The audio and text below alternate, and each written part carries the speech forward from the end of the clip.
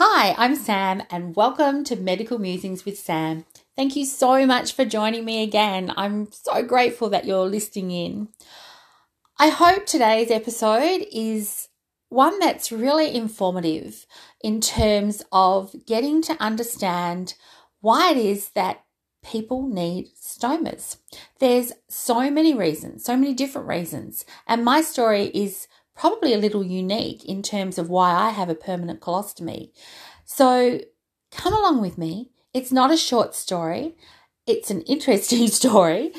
And I hope that, as I said, it gives you a bit of insight if you don't have a stoma but you're interested in understanding more about them, or if you have one and you just want to feel less alone.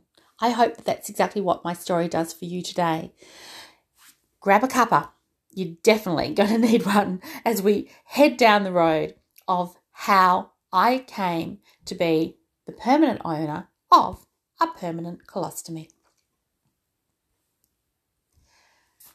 Since 2014, life has been overtaken by the story of my broken femur and the subsequent rare bone disease diagnosis. In many regards, my stoma has just become a normal part of my everyday life. And you know what? That's a good thing. That's how it should be, as life before it was very, bowel focused. So, it's not a short story. If you're going to be interested in listening, definitely push pause, go and make a cuppa or get your favourite drink, find a comfy chair, lie on your favourite couch, lie on the bed and settle back. Here we go. The story in my mind starts on the 1st of November 2011. It probably started before that in many regards, but this date was a significant life-changing date that's etched in my mind. In Australia, it was the day that stopped the nation. It was Melbourne Cup Day. It was also the day that stopped me in my tracks, literally. I was working full-time as an executive manager for a large bank, as I've said before, heading up a national contact centre. My dream role. Had an amazing team of leaders working with me. It was a 24/7 operation, 365 days a week. So it was busy, it was challenging for many reasons. But one of the biggest challenges was to create a culture where staff wanted to come to work, felt engaged, felt empowered, and as a result, wanted to provide an exceptional customer experience on every call. That was my entire focus. One of the major strategies in creating such a culture was to create a fun, community-minded environment in the workplace. Melbourne Cup Day was one of those events that we made the most of. Any excuse really, but this was a good one to make a big deal of. It was an important day in Australia. Morning teas in every team, fashion on the fields competitions, virtual sales races, team leaders races around the contact centre. It was all happening. I woke on the day early as usual to get ready for work, well aware that this was an important day for my staff and it was going to be a good day, but a really busy day. Mornings were getting harder and harder. As you'll remember from my original story that I shared when I started the podcast, I have rheumatoid arthritis. And that caused incredible morning pain, making the very act of showering and dressing difficult. I was still able to work though, thanks to medication, but it was a struggle. I was just very well supported by my own bosses and by my team. So the medication itself for RA was causing side effects like nausea and debilitating fatigue. So that was difficult to manage on top of the pain from my joints.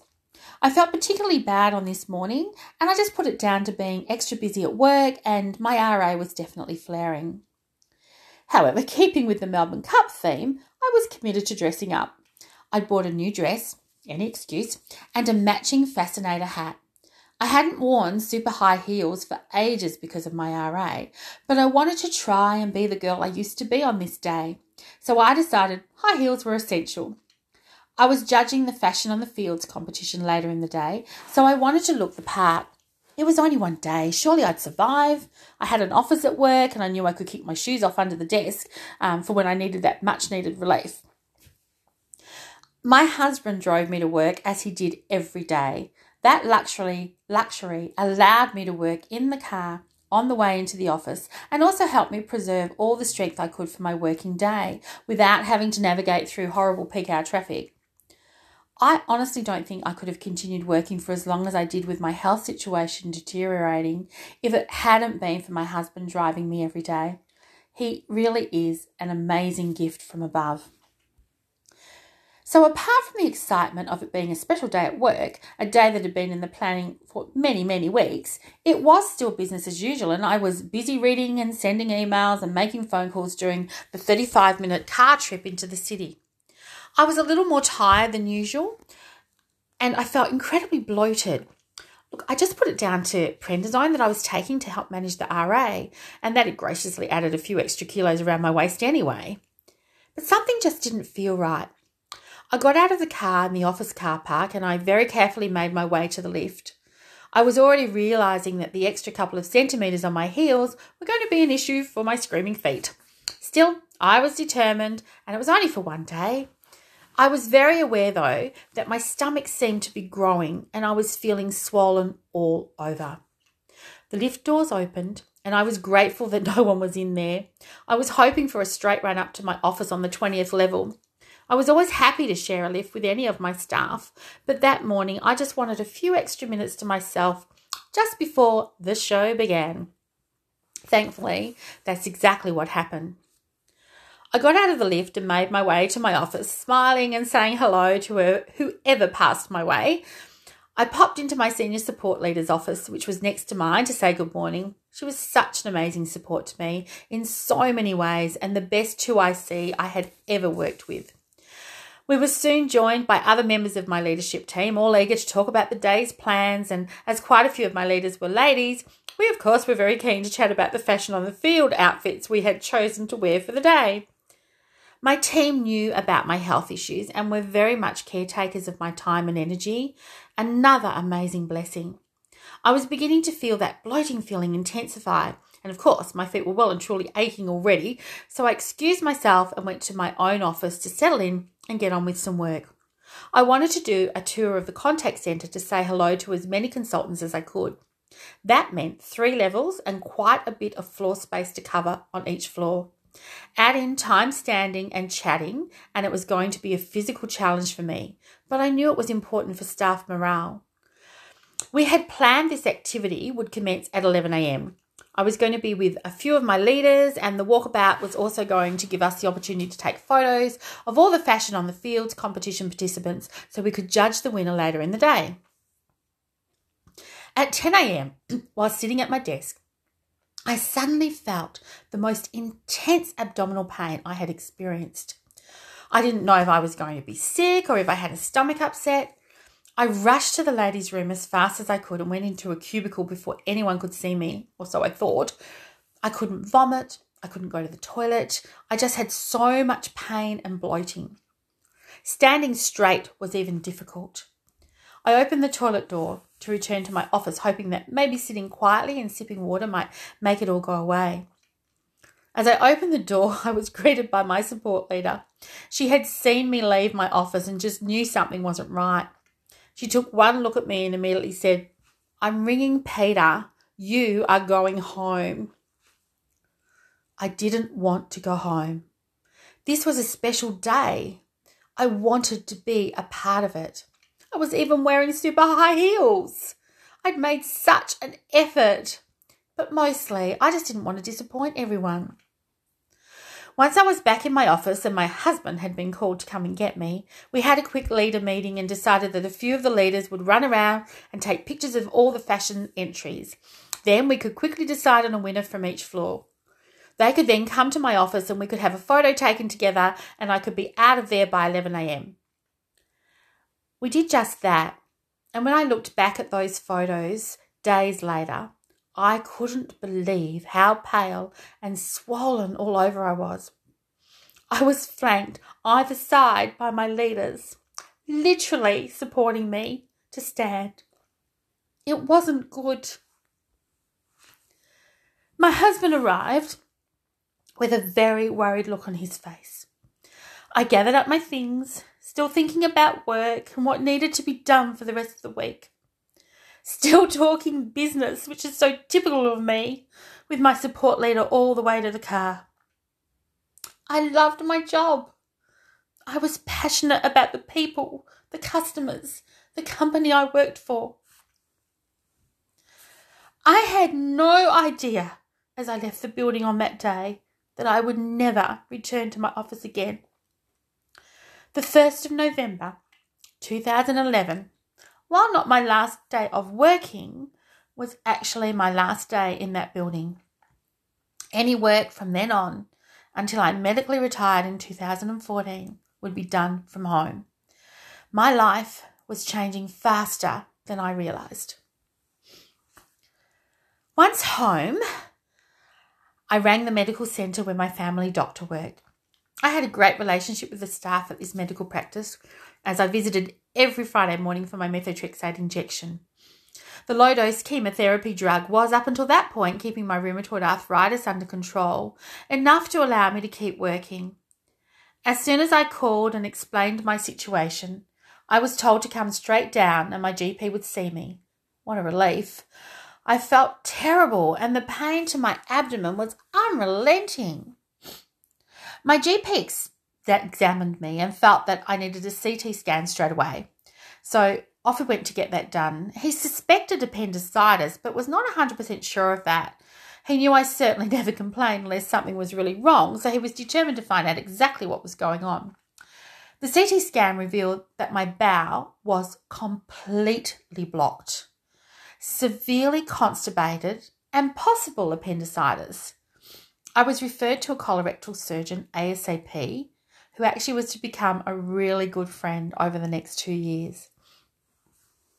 I had my appointment with the colorectal surgeon only a few days later. So while I was in incredible pain and they could see that my bowel was blocked, it was being treated as severe constipation, cause unknown. So I was able to be given some medication to provide some relief from the pain, but really it didn't work. So I was really grateful that it was only that this colorectal surgeon, who's one of our top specialists, was able to see me within basically 48 hours.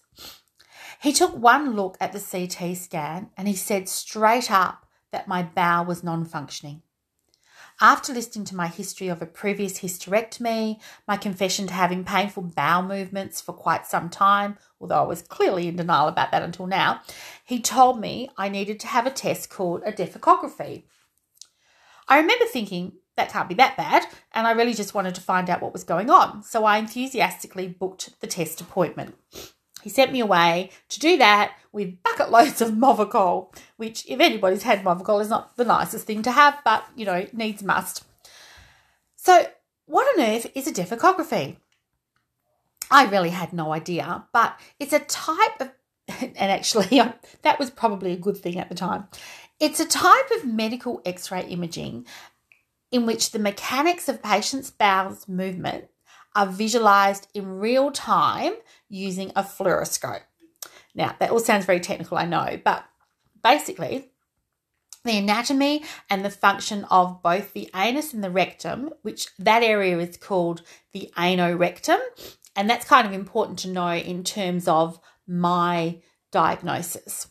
So that area anyway, and the pelvic floor can be studied at various stages during the bowel movement. So that's what this test does. And yes, it does sound a bit yuck, and yes, it's not particularly pleasant. If you have to have one of these tests, you really need to leave at home any inhibitions. It's full on. I arrived 1 hour before the test as requested and was asked to drink a cup of thick white glug. I don't know if I can describe it. I was allowed a hot cup of tea actually at the same time, which was really nice. And I'll tell you what, the staff at the radiology department, honestly, they were just beautiful. I felt so well cared for and they worked hard through the whole process to protect my dignity. The gluggy drink is what allows the X-ray to see the functionality of the bowel. So once you're called in for the defecography itself, then, wait for it, a barium paste is injected into your rectum. This is actually the most uncomfortable part of the whole procedure. You have to lie on your side and, you can imagine.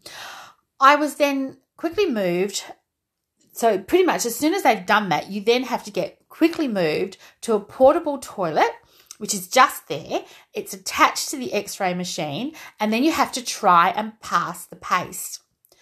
I thought I was doing really well. And I must admit, look, they do cover you up beautifully.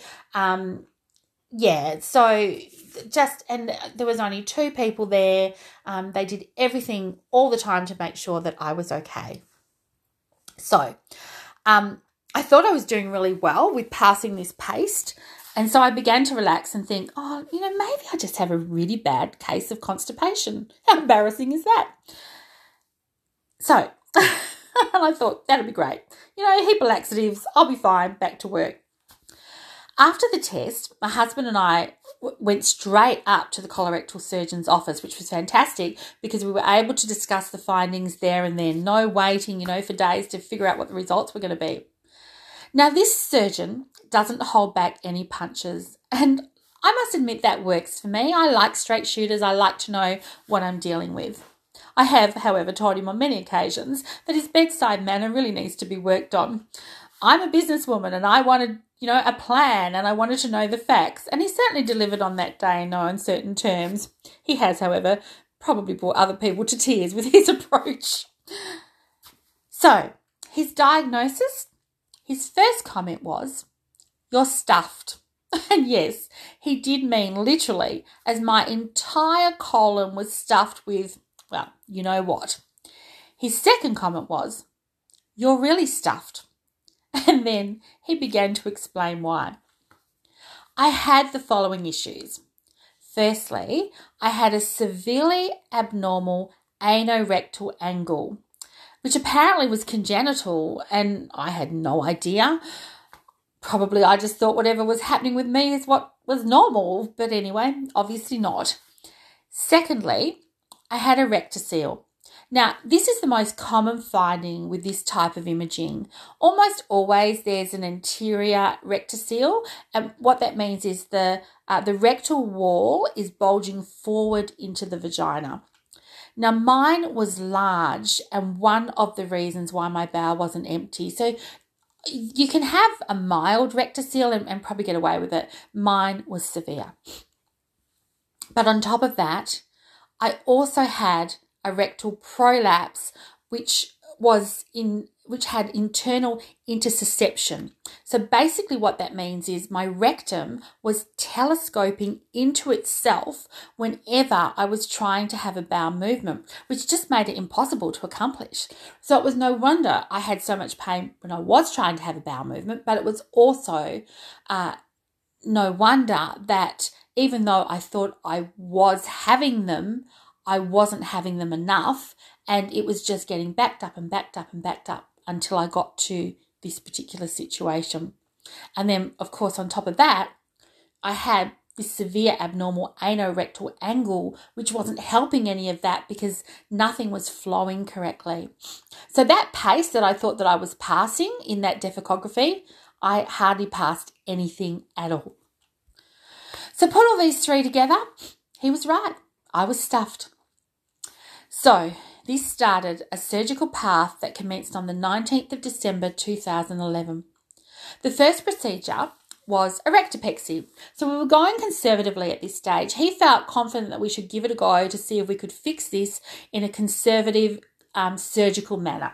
So no mention at this point of a stoma. The first procedure was a laparoscopic rectopexy, which is one of the surgeries used to repair a rectal prolapse. And in this surgery, the rectum's restored to its original position in the pelvis so that it no longer prolapses, and it also fixes that rectocele as well. So I was home for Christmas, really hopeful that 2012 was going to be the start of some real improvement on the health front, and I would be able to return to work early in the new year. That was my hope. Well, we had a not-so-merry Christmas that year. Life is never quite that simple, is it? It certainly isn't with me. It was Christmas Day and I felt a little off. I expected to feel that way. I just had surgery, so there was a fair bit of recovery ahead of me. We opened our presents and we were having a very quiet Christmas at home, just the 2 of us, given I'd not long got out of hospital. I got up and I was going to have a shower when I felt like I needed to quickly go to the toilet. I was bleeding, and it wasn't just a little bit of blood. It was Christmas Day, and we really didn't know what else to do other than to go to the ER. Not exactly what we had planned for the most important and precious day of the year to us, but thankfully it was quiet and I was seen straight away. After being subjected to a pap smear, which was really quite ridiculous in hindsight, I had had a hysterectomy, and really everybody agreed later that was not necessary, but still, they did do a CT scan, and what was found was that I had a large pelvic hematoma as a result of the surgery, and quite likely as a result of me being on prednisone, methotrexate, and having rheumatoid arthritis, etc. The emergency doctor had consulted with an on-call colorectal surgeon, and they felt that it would be okay to just let it bleed out. So they were hopeful that I might be able to do that at home. So they just gave me some oral antibiotics, but they actually told me to come back if the bleeding got worse. The next day, Boxing Day, I woke with a soaring temperature, and the bleeding was most definitely heavier. So off we went again. This time, though, the ER doctor said my file had instructions to admit me the moment we returned. The red carpet was rolled out at the hospital, and I was moved quickly into a lovely private room in the new wing of the hospital, where I stayed until New Year's Eve on IV antibiotics. I not only had a hematoma, but I had a pelvic infection, all thanks, as I said, to my immune system being lowered by the rheumatoid arthritis medication. The complexities of an autoimmune disease really are never ending. So again, they just wanted me to bleed out though. So it was, a really difficult week and not very pleasant, but we got there. So once I'd recovered from the hematoma complication, I began to actually enjoy a more normal relationship with my bowel. The return to functionality made me realise just how bad things had been for quite some time. The surgery though, the infection and my rheumatoid arthritis had left me feeling incredibly weak, and I wasn't able to return to work like I'd hoped. Thanks to an amazing company and supportive boss, I was allowed to work from home, and I managed the entire contact centre operations remotely for many, many months successfully. I had a great team of leaders on the ground who made that possible too, and I am forever grateful. I just wasn't ready to let go just yet. I still held out hope for a full recovery. That hope started to diminish mid-June 2012 when I began to experience a lot of pain whenever I tried to have a bowel movement again. So much so that my husband would need to hold my hands so I could squeeze them to cope with the intensity of the pain. It was horrific. It was worse, honestly, than it had ever been. I could feel that hope of returning to a normal life running away at high speed. My husband and I returned quickly to my colorectal surgeon. He was seeing me fairly regularly as my healing from the rectopexy surgery had been so slow. He and his staff were incredibly supportive, and we were both devastated when I told him I didn't think my bowel was working again and something didn't feel right. He believed me. Unfortunately, though, the only way to confirm that was to have, yep, you guessed it, another defecography. I knew what to expect this time, and that didn't make it any easier, I must admit. It actually made the prospect of a repeat test just plain awful. Still, I was a big girl, and I knew I needed to suck it up and get on with it. The repeat defecography told us all what we really didn't want to hear. My rectum had prolapsed again internally. My rectocele had returned, although it was smaller this time, but my anorectal angle was even more severely abnormal than it was before. Surgery had failed. We were devastated. My first question was, so what do we do now? It was at this consultation that the word stoma was first raised. My surgeon said this was an option I needed to seriously consider, and he also said that we could try repeating the rectopexy, this time with a perineum approach and internal mesh to have a better chance of everything holding in place. We went away to consider our options. I also have a great oncologist who was excellent in his field, and I knew that he dealt with prolapsed bowels and stomas. In fact, I remembered when he removed my ovaries in 2010 that he said to me after the surgery my rectum was sitting at an odd angle and I may have issues with that in the future. Well, he was certainly right about that. Anyway, My husband and I decided to pay him a visit to get his opinion on our current situation. I took both deficography reports and films with me and explained what had been happening. We will never forget the look on his face. He was so upset at what he was looking at. He looked at the reports and then he looked up at us both and said, "You are in excellent hands with your colorectal surgeon. He is treating you conservatively at this stage and keeping some things up his sleeve if that doesn't work. I am just so sorry this is happening to you." We left knowing a few things. We were in good hands, we did have a serious issue to deal with, and we knew the keeping things up his sleeve comment was referring to a permanent colostomy. I felt sick. I wasn't ready for a colostomy. I just couldn't imagine it, and I really didn't want to think about it. Normally, I would research the life out of something, but I couldn't even bring myself to do that at this stage. I think that was because I had the option of a repeat rectopexy, and at this point I was pretty certain I wanted to go down that path. I needed to know I had tried every single avenue, and then if I did have to have a stoma, I would know I had no choice, and I knew that would help me accept the outcome. So, September 2012, I had my repeat rectopexy. This was more painful than the first one due to it being the perineum approach. Sitting was horrendous and my pain levels were through the roof. Once I recovered though, early in the new year, I did begin to enjoy a healthier bowel again. I had by this stage, as a result of RA, bowel surgeries and prolonged recoveries, stopped working and I was now on income protection. It was a hard decision to go down this path, but I knew it was necessary. It was fair to my work. It was fair to me. My body was failing on so many levels, and in many regards, the worst of it was still yet to come. I was still in touch with my leadership team, who were really good friends, and their support of me was fantastic. I still had a glimmer of hope that I would be able to return to work at some point, although in my heart of hearts, I was starting to say goodbye to that life. In February 2013, I had another mini crisis. I started having right-sided abdominal pain, which turned out to be an incisional hernia. It was from my hysterectomy in 2007, and thankfully, my colorectal surgeon, also being a general surgeon, was happy to book me in for more surgery.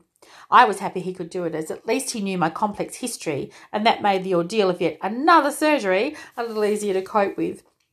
When my surgeon went in to fix it, though, he couldn't believe how deep and tangled within the muscles the hernia was. He said he'd never seen anything like it. I, on the other hand, was not surprised at anything by this stage.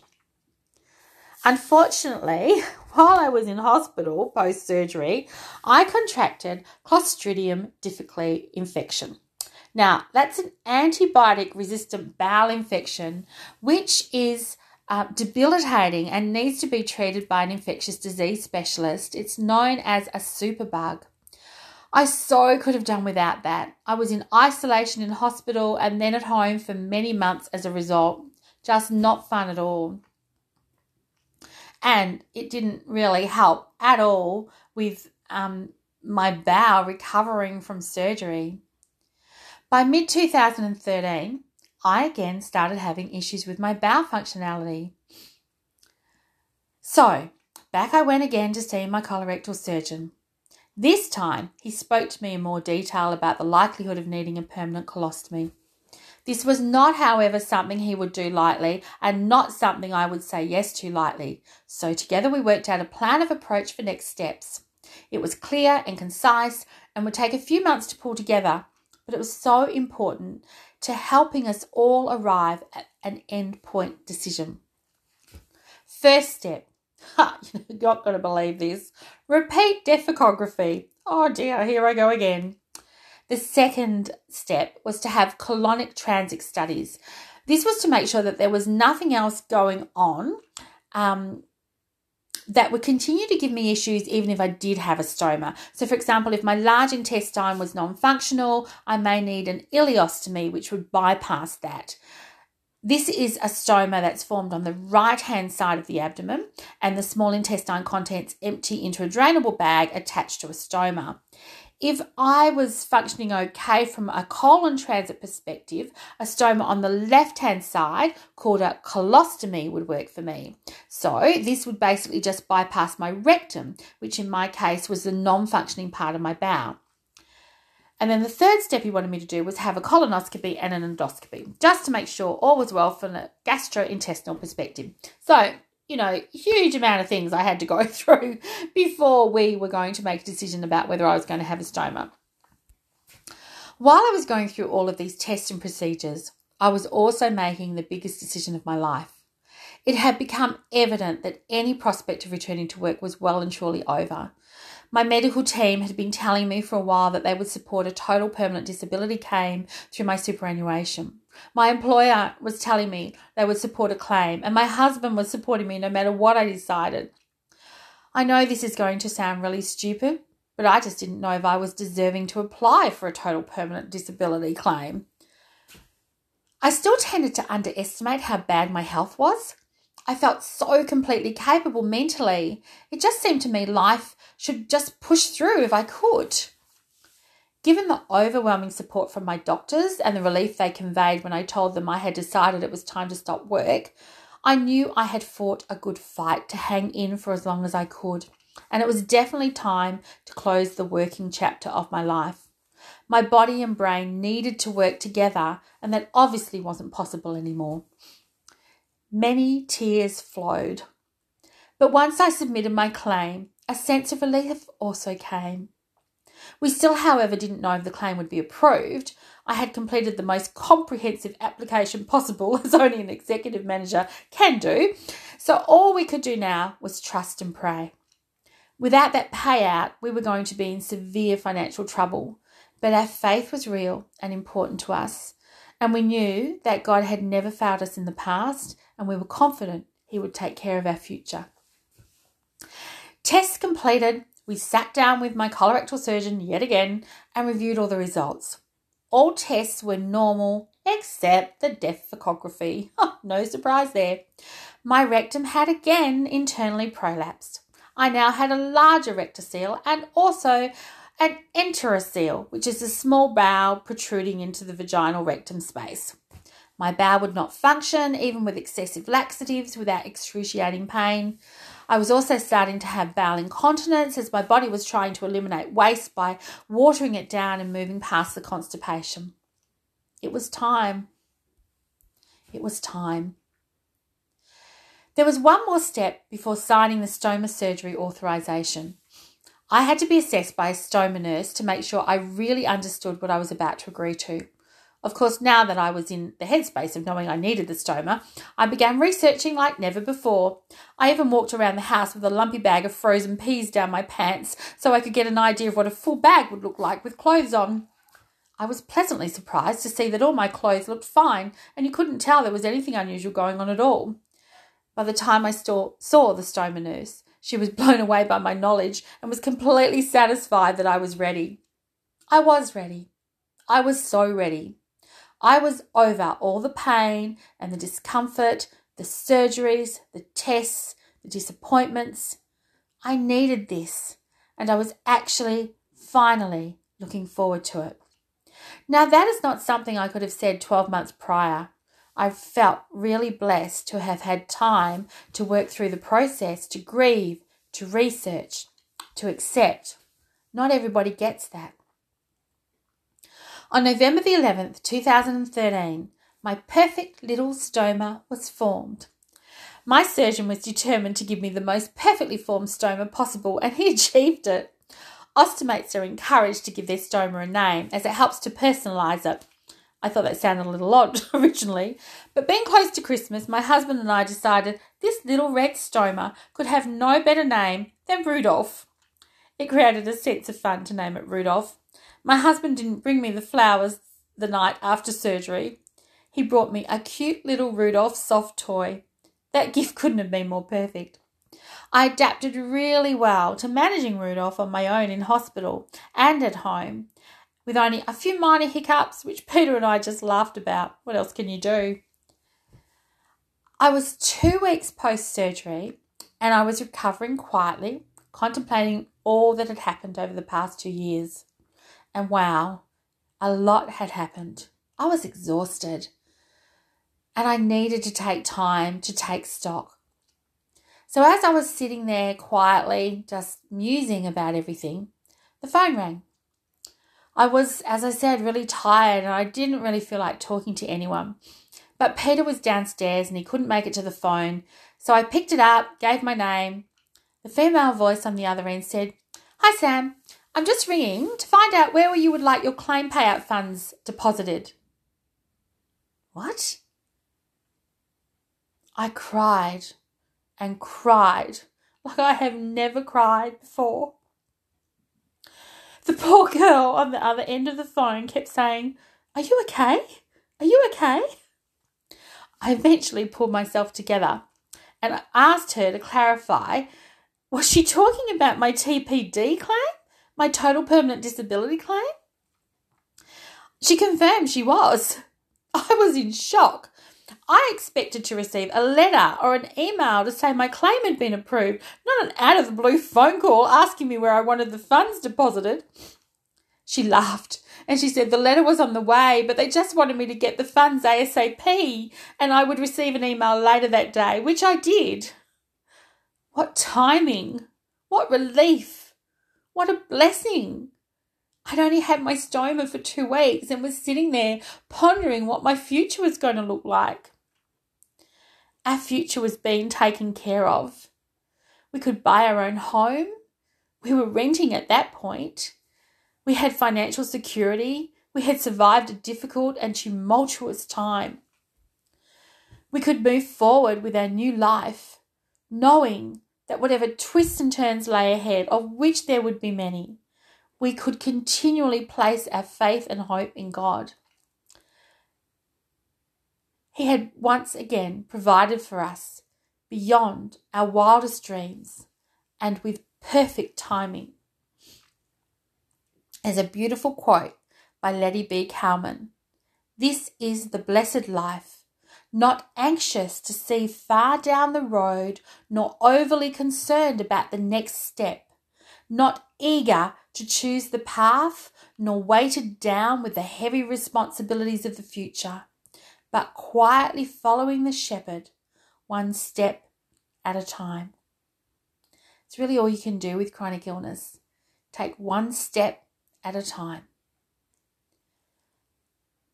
This is the blessed life, despite it being chaotic and full of twists and turns. There is still much to celebrate, much to be joyful about, much to be thankful for. And I am very, very thankful for my stoma. Thanks for listening.